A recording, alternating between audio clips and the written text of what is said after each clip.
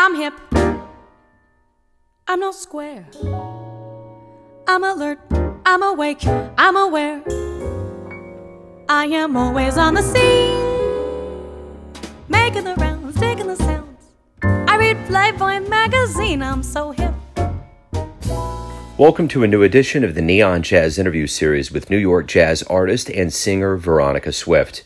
She talked about her latest 2019 CD called Confessions, out on Mack Avenue Records, featuring the great pianist Benny Green along with Emmett Cohen.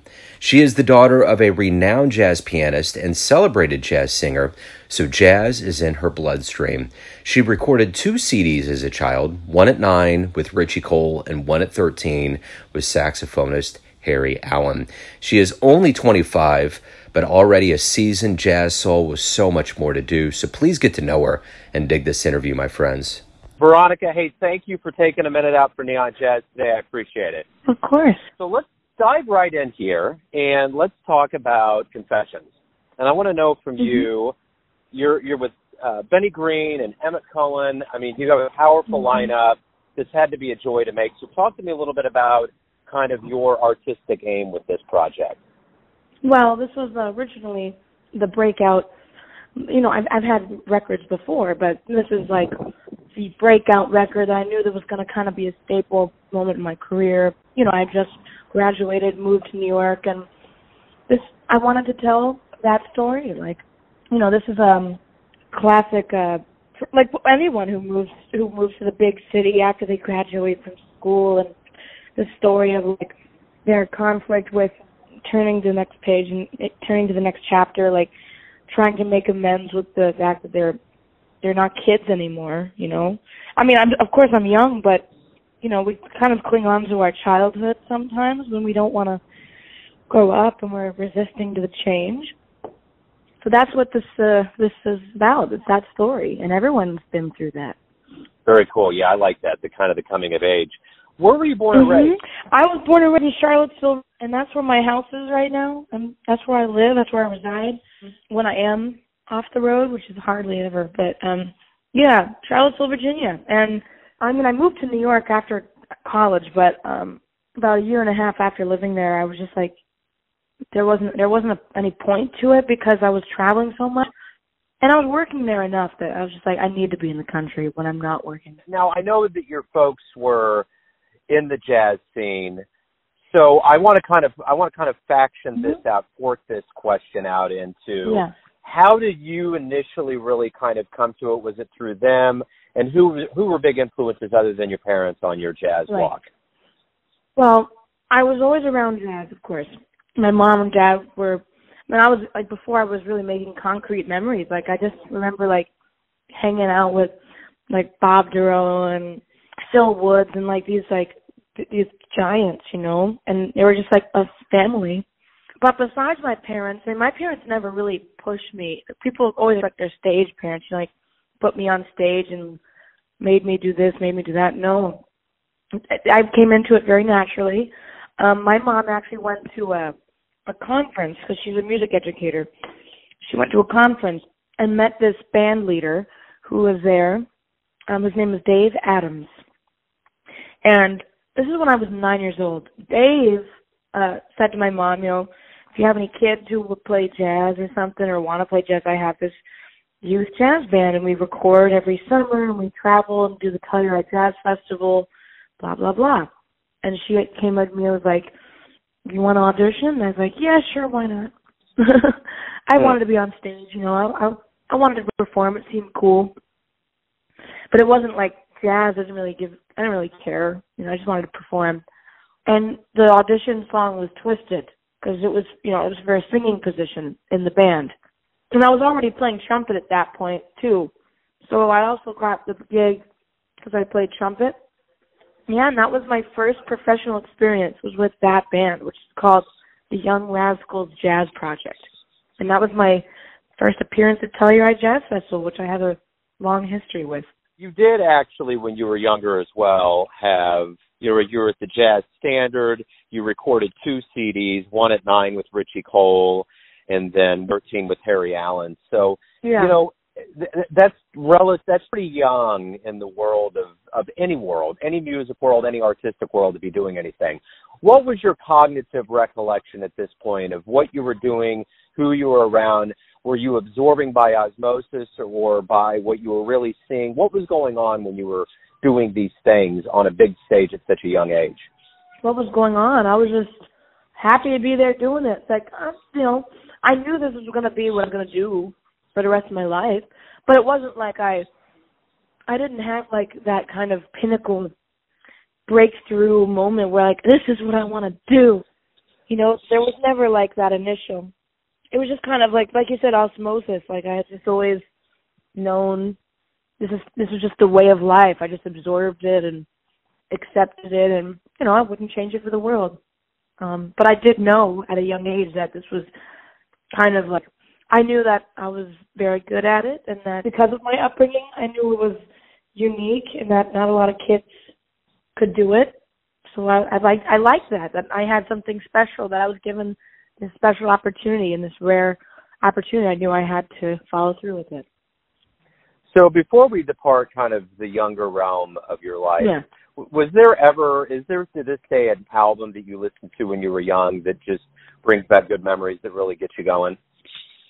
I would say the Bach Harpsichord Concerto, that record, and Rite of Spring. These are like records that really changed my life. These were records that, as a kid, I was listening to them before I really understood music. These records were, but the Bach Harpsichord Concerto really made me want to like learn how to. I wanted to sing that kind of stuff, and luckily for me, bebop is kind of like that, But I really wanted to sing. Like I want to be able to sing that in tune and like hit all these notes with precision, like what Bobby McFerrin was doing.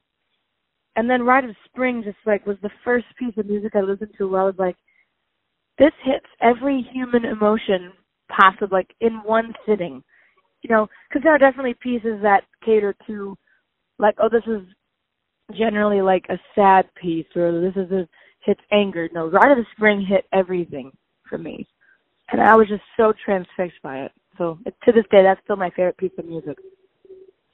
So at 25, you've seen so much up to this point. Do you feel like an old jazz soul, or how do you feel about where you're at? Kind of like your odometer says one thing, but your mind's going to say another. I feel like I've seen my experience is I have a lot to learn in other ways too. Like what I have experienced. I'm trying to think how to phrase this, because I don't want to come across as like, oh, I've been through a lot and sound pompous or something. But there's a lot I'm missing too, Like I've been through loss a lot in my life. I lost my house to a fire, my childhood home, and that was like right out the gate in college. I lost my dad, and everyone's at this point has hopefully been through some pretty intense breakups too. But there's a lot I'm missing out on too with my social life right now, because that's the sacrifice I'm making by working, doing the whole touring thing. So, I hope that I can, catch up someday, for sure. Yeah, without a doubt. So in 2015, you got second place in the Thelonious Monk Jazz Competition. Yeah, that changed everything. Well, that's what I'm saying. How many doors did that open up for you? Well, I couldn't put a number on it. I don't know, but definitely something like that puts your name on the radar in ways that it never has been before, because of the prestigiousness of the competition. I remember I got gigs that I probably would have gotten eventually, but it just sped up the process, my parents knew the cat who books at Iridium, so, I probably would have gotten that gig eventually anyway. But because of the Monk competition, that people felt it would be prudent to put me in those rooms. So I got the gig at Iridium, and then from there, I think someone heard about me and suggested Valenti over at Birdland. I should play Birdland. And I think Birdland, getting that gig at Birdland was really what completely I mean, the Monk competition led to that, of course, but Birdland was the big moment, you know. The other thing that and this is kind of a link to Kansas City a little bit, but it's more broader than that. You actually got to be on stage with Marilyn Maye at Jazz in Lincoln Center. What was that like? I was on stage with her before that, too. Cool. She and I did this little cabaret thing out in Long Island or something. There was like some cabaret festival thing. That was cool. It was me, my mom, and Marilyn Maye. And then the Michael Feinstein thing happened also, which was a big moment. And being on stage with her and being on stage with Michael, too. I mean, I was just like, you know, but it was also the same feeling like I'm honored to be here, but I'm also like, I deserve to be here. Like, I've worked hard to be here. And being able to be in between those two places is confidence, like I deserve this, and also the humility of, you know, thanking the spirits that you have been put in this position. And I think if you constantly reside in that happy medium, that balance between the two, like you could do anything. You have such power behind you. Well, you know, I actually saw and met Marilyn Maye back in December here, and I was blown away by that charm that she had and everything that she did and the way she interacted with everybody. Because that's the swagger she had. She's almost 90. She there's no ego, but there is this notion that she deserves to be where she's at. And she's so humble too. Totally. And the thing about her is that when Johnny Carson says that you're his favorite and that you've been on the Tonight Show the most times during his tenure, I don't know that you can outdo that, but I definitely got the notion too that she's kind of becoming this hipster with the young crowd in New York and kind of getting the recognition that she never had before, but I don't get the sense that she has any remorse. But I guess that's kind of what you're saying. You're working hard. This is your place. This is where you're at, and you're not going to look to just share. You want to be there. Yeah, I mean, I don't really have ambitions in the career sense. You know, I'm not, despite what, you know, people think I'm like this overnight success and then I climbed the ladder. I've never been ambitious in that way. I'm ambitious creatively, you know, but like I could care less if I put on a production that's at, you know, if it's on Broadway or if it's on a local theater somewhere, you know. I'm happy that there's people who want to listen, and I'll go where I did, you know, kind of just follow the path in front of me. And luckily that path has been successful. Yeah, absolutely. So with Emmett Cohen and Benny Green, you know, you're on the CD with them and you're performing with them. What do you learn from them? What have you gotten from performing with them? First of all, Emmett's one of my oldest friends, and he's on one of my other records from before this one. And we had this moment where we recorded this song, and it was like in the studio, one take. He had just flown in, and it was so magical. And we just knew in that moment that we wanted to make music together. This was it for me. I had found my parents, and he had found his singer, kind of, you know, love at first sound. And then with Benny, I just wanted to play with him because he was so rooted in the same tradition that I was. We have a very similar upbringing. Our parents exposed us to bebop, and you know, like, and I understands me on multiple levels creatively, theater and not just jazz. And with Benny, he's like my favorite movie. So I was like, what better people to have representing the music with me than these two people? And it wasn't like a career move, you know. It was just, these are my musical brothers, so, and they accurately represent the musical stage too. Yeah. So I was kind of with both of them at the time. You have a passion for that Great American Songbook, the Vocalese classics, the 20s and 30s, which that era, and when we talk about that, what immediately comes to mind is this level of timelessness. And my question to you is this. Mm-hmm.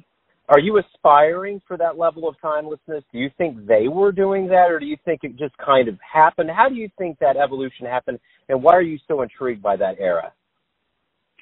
Well, I'm intrigued by the era because this, like you said, this timeless music, people from all over the world, like I just came back from China, and people from all over the world when they open up to these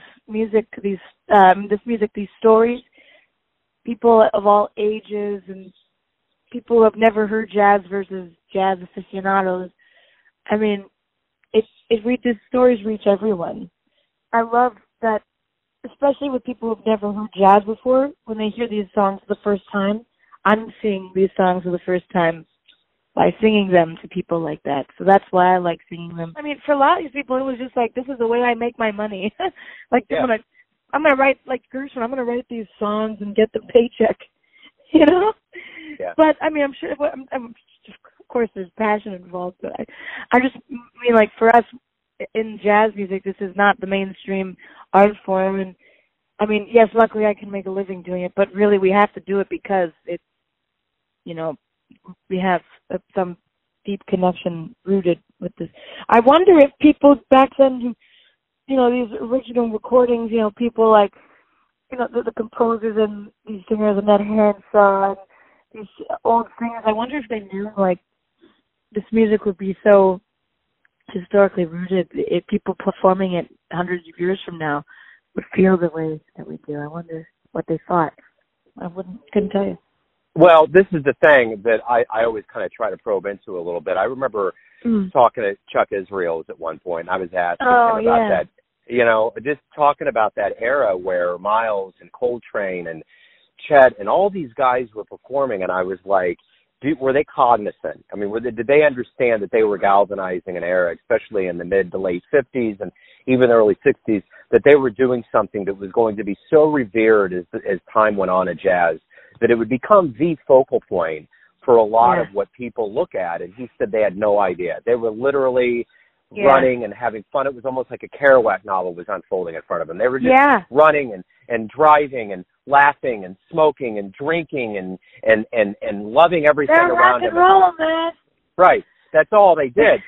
They weren't sitting down like in this like Illuminati basement saying, okay, guys, this is it. This is going to be it. We got it. And no one knows what we do. That's what a lot of young people think today when they're trying to do this. They're trying to be the next innovators. I'm like, you guys get it wrong. You guys have it wrong. You kids think you're going to be innovators. That's not how innovators are. They don't think like that.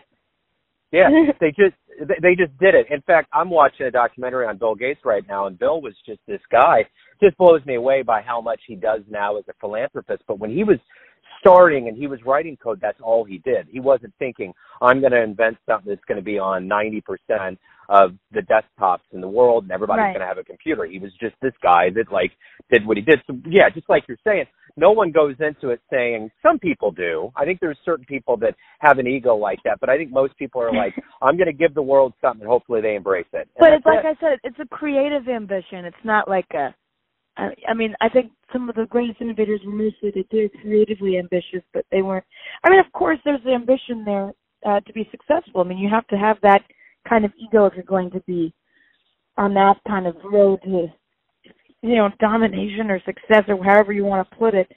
Without the creative ambition being the first and foremost priority, I think that, you know, that's where you have to recalculate your priorities. You had this fortunate chance growing up to see your folks perform and all these people around you, but what was one of the first live shows that you really felt like you owned, you saw, it moved you, and you remember it to this day? It wasn't a jazz concert. It would have to have probably been the first concert that I saw where it was live, and I was like, I want to do that. I'm telling you, it was Lady Gaga, man. The grandiose production, like, I mean, I always loved theater and opera, and I'd seen opera before, that too, and I saw an opera show, and I was like, I want to do this, just in terms of, like, I want to put on a production of this grand level, this theater, this drama, this, everything's big, you know, and that's what drew me to that kind of performance. And I know for me, jazz isn't that. It's about subtlety. It's about what can we tell through song, and that's why I'm in a place where I can do both at this, you know, different times. I'm in a very lucky position where, you know, I can tell the story through jazz, and then I also can tap into theater as well. Down the road, I plan to, And when I saw Lady Gaga, it was like this music, this everything is part of this, all connected through this ginormous, stage and the props and the scenery and the music. It was just all sensory overload, and I loved it.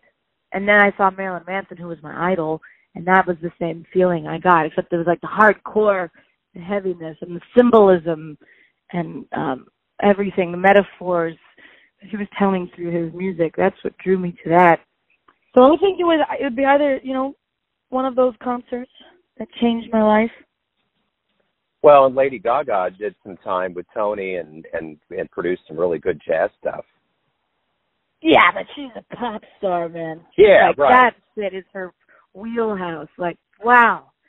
Like, yeah. I mean, and I'm glad, like, same thing with her. She's reached a point where she could literally just do anything, and it's cool.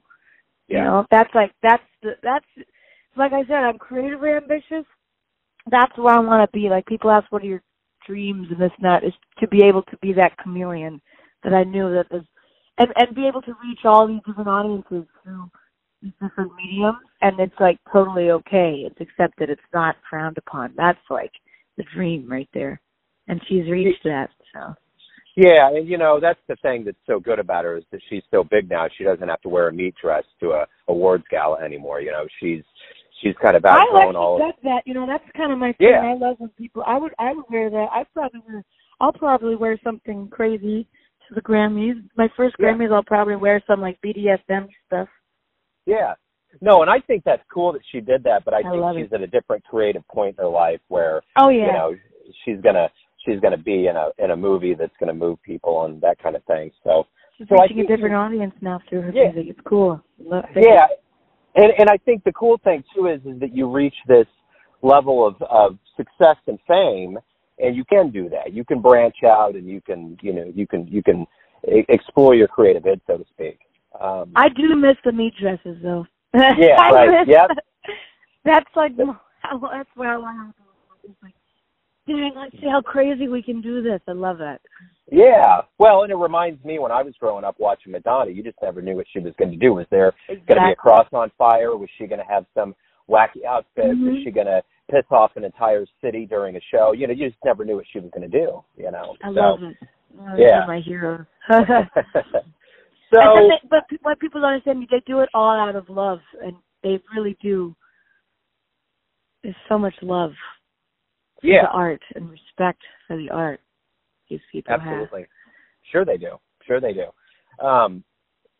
So I think you've answered this question, but I should probably ask it right up front so you can just answer it concisely. Why do you love jazz? I love jazz music because, well, first and foremost, it's my roots. A lot of people who play jazz, really their roots are somewhere else, and jazz was their kind of like their passion project. And for me, it's not like a passion project in terms of like for me when rock and roll is, But my relationship with jazz music is literally my family. It's figuratively my family too, And my relationship with it is and I love it because it keeps me grounded. And whenever I feel like I'm lost or floating in thin air, it's what keeps me rooted to what I'm really trying to do here. And that just it reminds me of what I'm really trying to do is stay true to my child in me.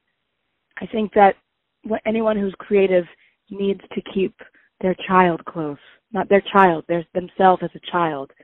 Sure. Like my 9-year-old Veronica versus my 7-year-old Veronica. I can't create well unless I'm connected to that. And jazz is what keeps me connected to that. Also, I love the music because of its timelessness, as we had talked about before. It's one of the most universal types of music. Jazz and classical connect more audiences on a grander scale than I've ever seen.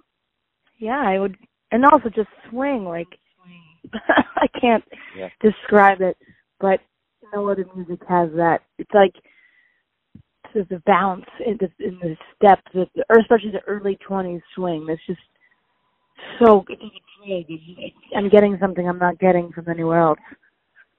Yeah, absolutely. I need my fix of swing, man. That's right. That's right.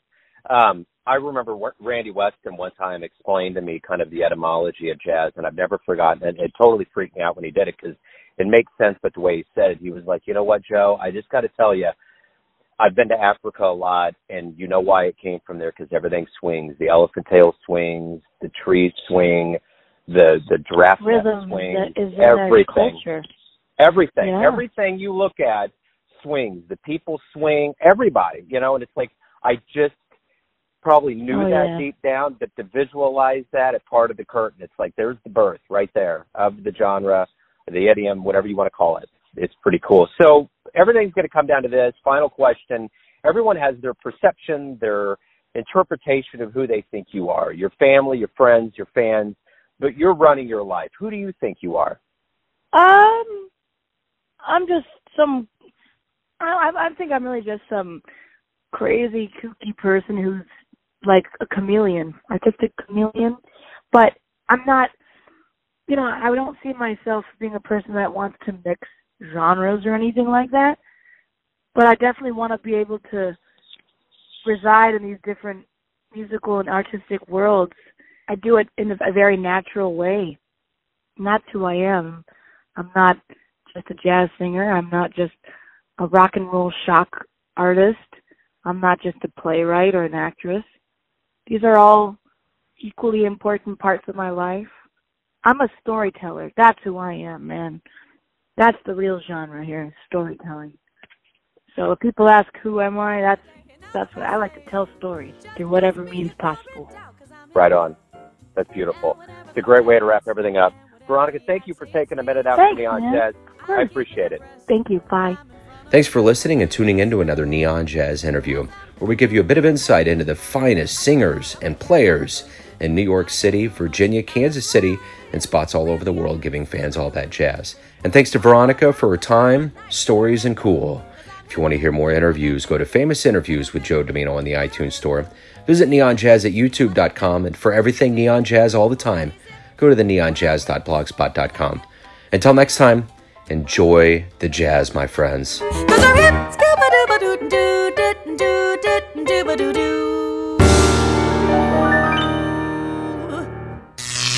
Neon Jazz.